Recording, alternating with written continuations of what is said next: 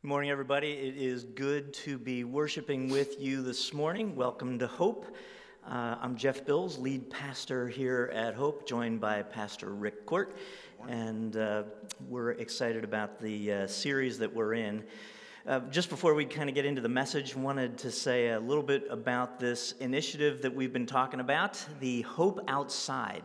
So really, it's just about the fact that this summer, as a congregation, we're going to be serving our communities in lots of ways just to bless them.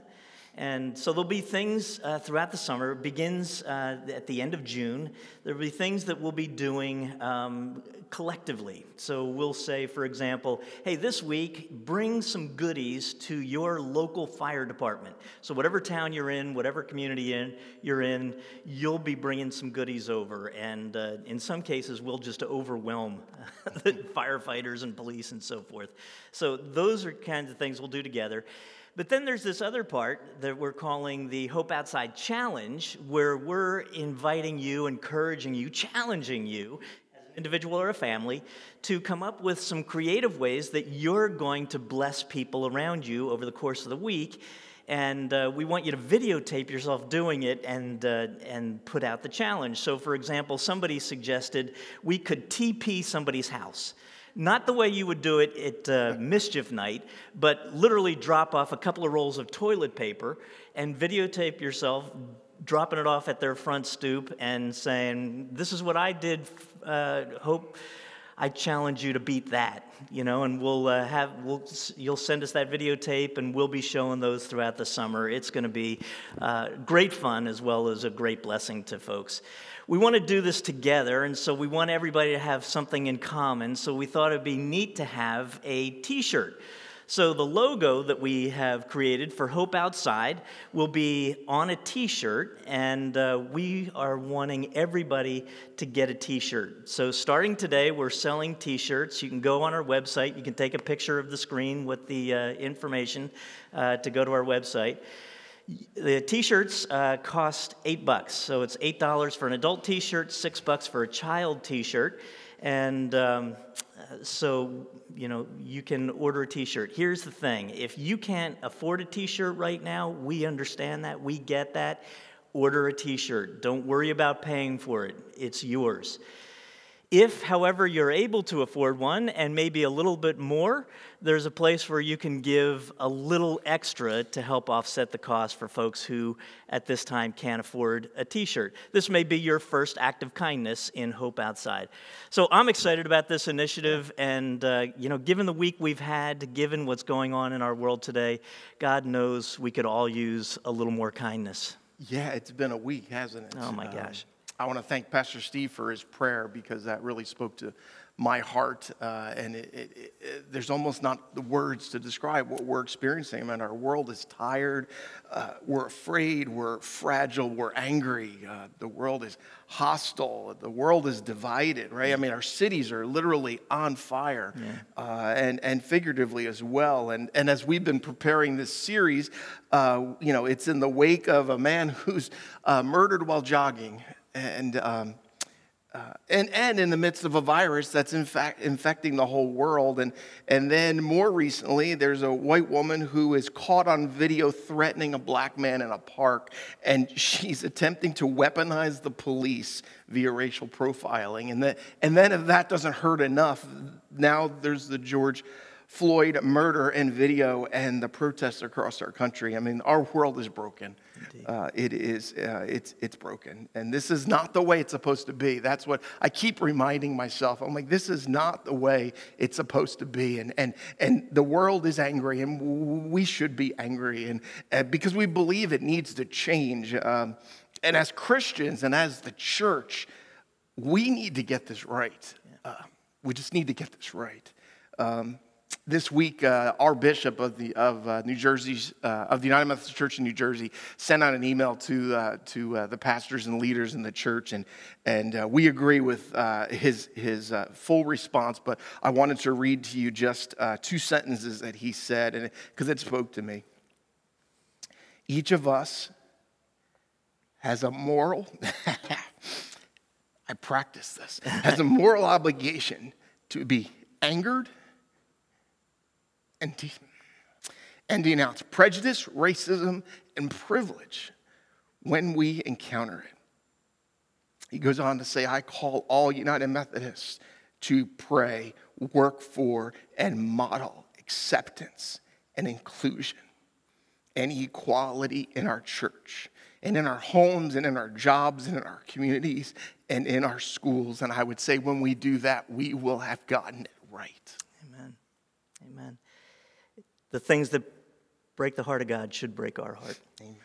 And I don't know, if it brings any level of consolation, but the reality is the world in which Jesus lived in the first century was a world that had similar kinds of brokenness. It was a world that was dominated by the superpower of their day, the Roman Empire. And it was an oppressive government. It was an oppressive system. And everything came under Rome. It was Roman occupation, Roman taxation, Roman oppression. And they put up with no kind of dissent. If there was the slightest hint of dissent, it was dealt with immediately and brutally, to put it down. That was the world in which Jesus existed. And the Rome had occupied the ancient land of Israel and was the Romans were not fans of the Jewish people, and so there was oppression on the Jewish people. And then within Judaism, there was levels of oppression. There was a hierarchy, and at the heart of it was this idea that there are people who are better than other people. The highest among them was a group called the Pharisees. So the Pharisees were revered because of their strict adherence to the law. And they were the interpreters of the law as well. And they often interpreted the law in some of the most oppressive and often self-serving kinds of ways. And so they had this oppression going on even within this subculture within the world in which Jesus lived. And there was a theology that had grown up around the Jewish faith that said that if you are hurting in any way, if you are handicapped, if you are poor, if you are childless, it's because God is angry at you or your family, and so God has inflicted this pain onto you. Can you imagine going through life with this kind of brokenness and being told it's because God is unhappy with you? So it was into this milieu. I can't believe I just said the word milieu. Good for you. I don't know what it means. Into this mess, Jesus came with a radically different message, a better way of doing life, a different interpretation of the law is what Jesus brought into the world. Yeah, and if you're, it's called it's called the Sermon on the Mount or Jesus' sermon, or it's also called the manifesto. I've called it the Manifesto for Life, and that Jesus is offering this new way to live. And really, we want to encourage you, if you haven't read it before, it's 3 chapters in Matthew 5, 6, and 7, and it likely isn't one sermon that Jesus preached. It's likely several sermons or teachings that were compiled together by Matthew, but it is terrific to read Matthew 5, 6, and 7. It's this radically different way, and we're going to read just a few verses from that. I want to read first from Matthew chapter 5. It's verse 17 and 18, and it says this. Jesus is talking, and it says, "Don't misunderstand why I have come. I did not come to abolish the law of Moses or the writings of the prophets. No, I came to accomplish their purpose. I tell you the truth, until heaven and earth disappear, not even the smallest detail of God's law will disappear until its purpose is achieved." I love that. So Jesus came, he says, not to abolish the law, but to accomplish its purpose. So what is the purpose of the law? What was the purpose of the law? If you go down and to the very beginnings of the law, the Ten Commandments, we get a glimpse of it. So the Ten Commandments look at two relationships, how we relate to God, how we relate to others. And so within the Ten Commandments, the way that we're to relate to others is kind of a respect. We're respecting people's property. We're respecting people's character, their marriages. Children are respecting their parents. It's based on respect. And with regard to our relationship to God, it's how we revere God. We revere His name. We revere what God calls us to do. And so the law is pointing us in the direction of the kingdom of God. And the kingdom of God is anywhere where God's will and God's way prevails. And so these laws were designed, the law was intended to direct us toward the kingdom of God, that we would be living a kingdom of God life. And really, as you get into the essence of the law, and Jesus defined this for us, he said it really comes down, the whole law and all of the prophets come down to these two basic commands. Love the Lord your God with all your heart, with all your mind, with all your soul, with all your strength, and love your neighbor as yourself. It's the law of love. We're called to love one another. And he spoke a lot, Jesus spoke a lot about the kingdom. He either called it the kingdom of God or the kingdom of heaven. And Scott McKnight, who is one of my favorite authors, he wrote a book called One Life. And in it, he describes this world of the kingdom. And he calls it that it's this not now but not yet world. It's a now but not yet world. And what he talks about is that we get to see glimpses of God's kingdom now in our broken world. But it's now, it's not yet. That the kingdom of God is both partially realized here and now, and the kingdom is not yet fully realized yet. So it's a now but not yet world.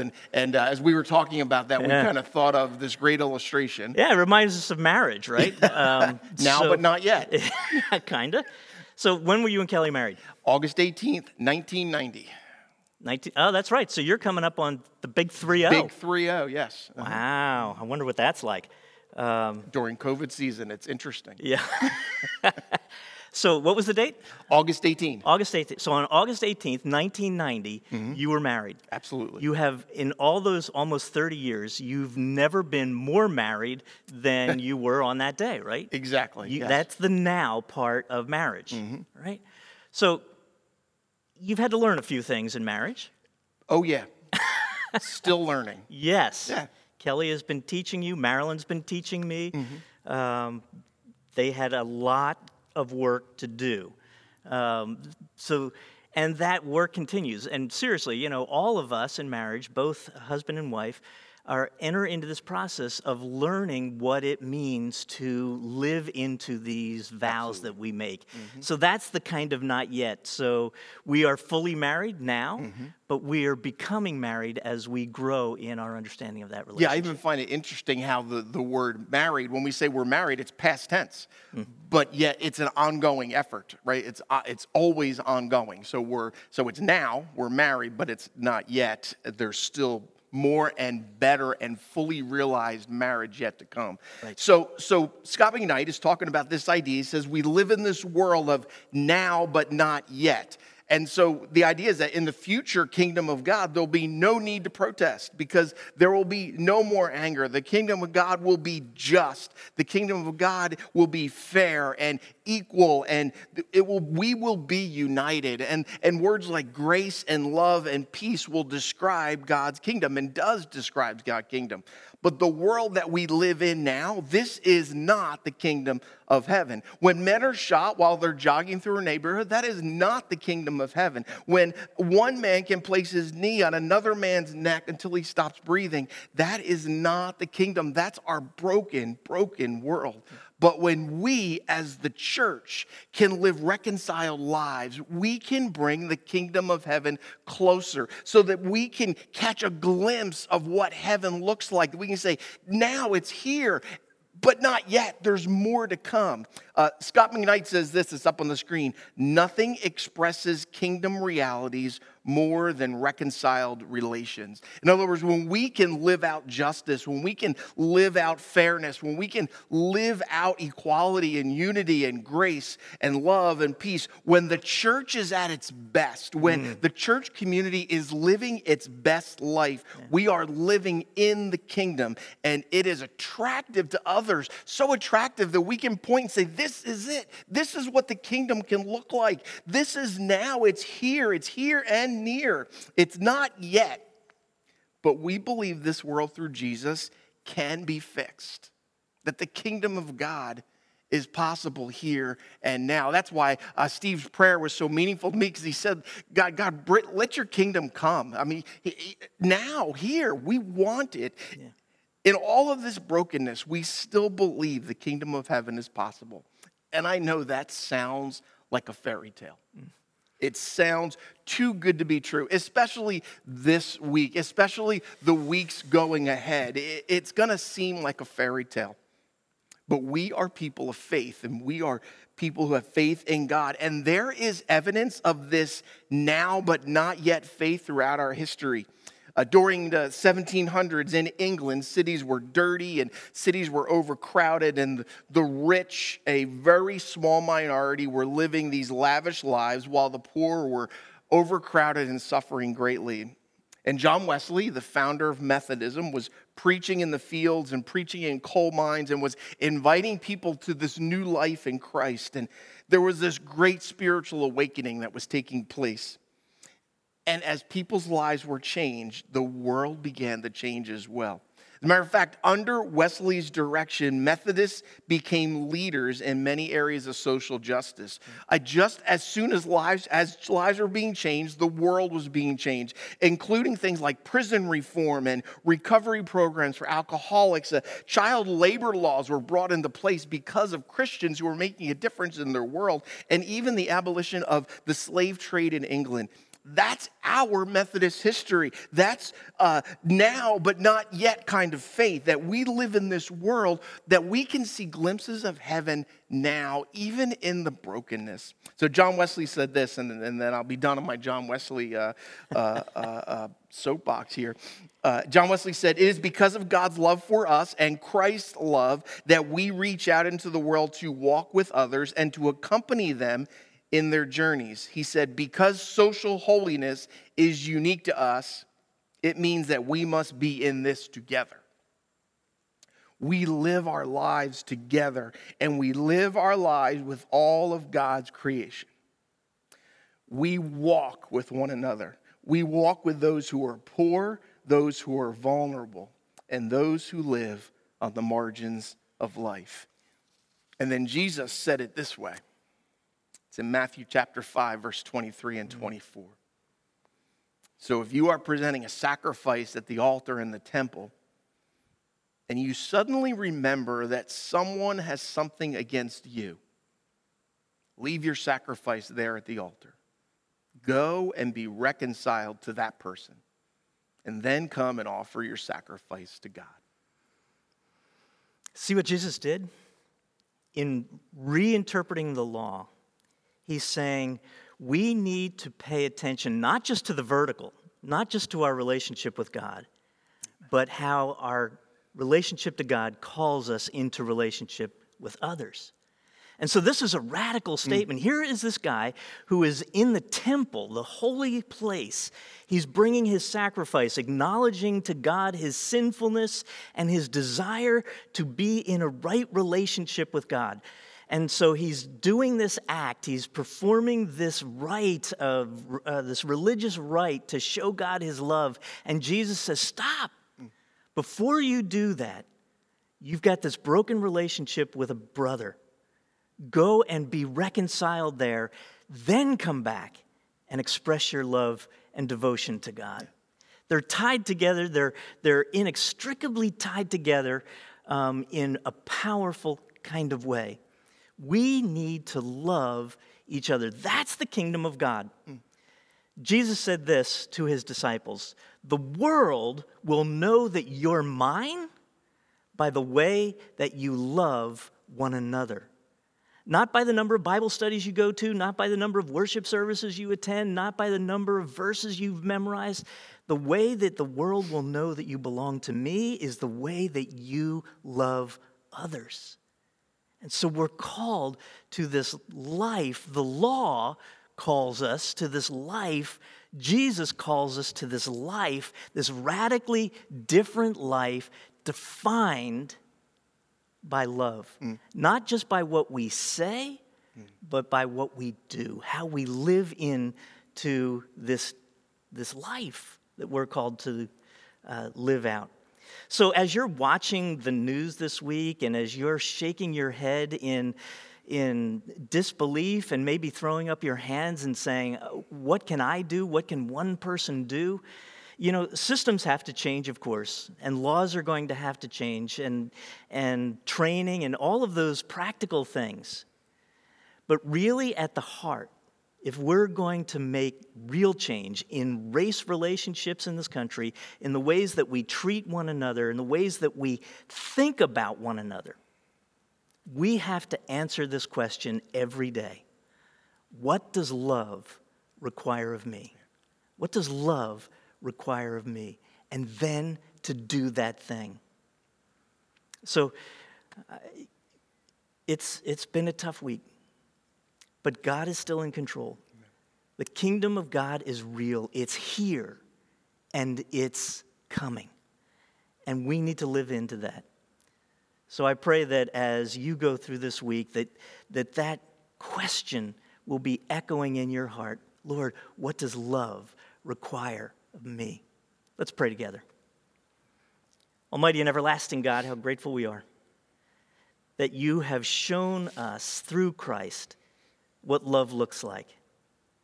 A love that lays down its life for others.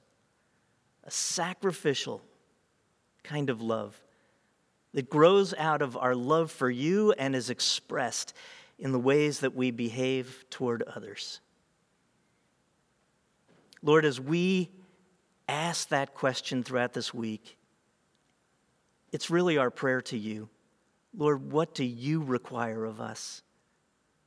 What does it look like for us this week in the relationships that we're in to express your love? We pray that you would be guiding our thoughts, guiding our actions, that we might be salt and light to this broken world.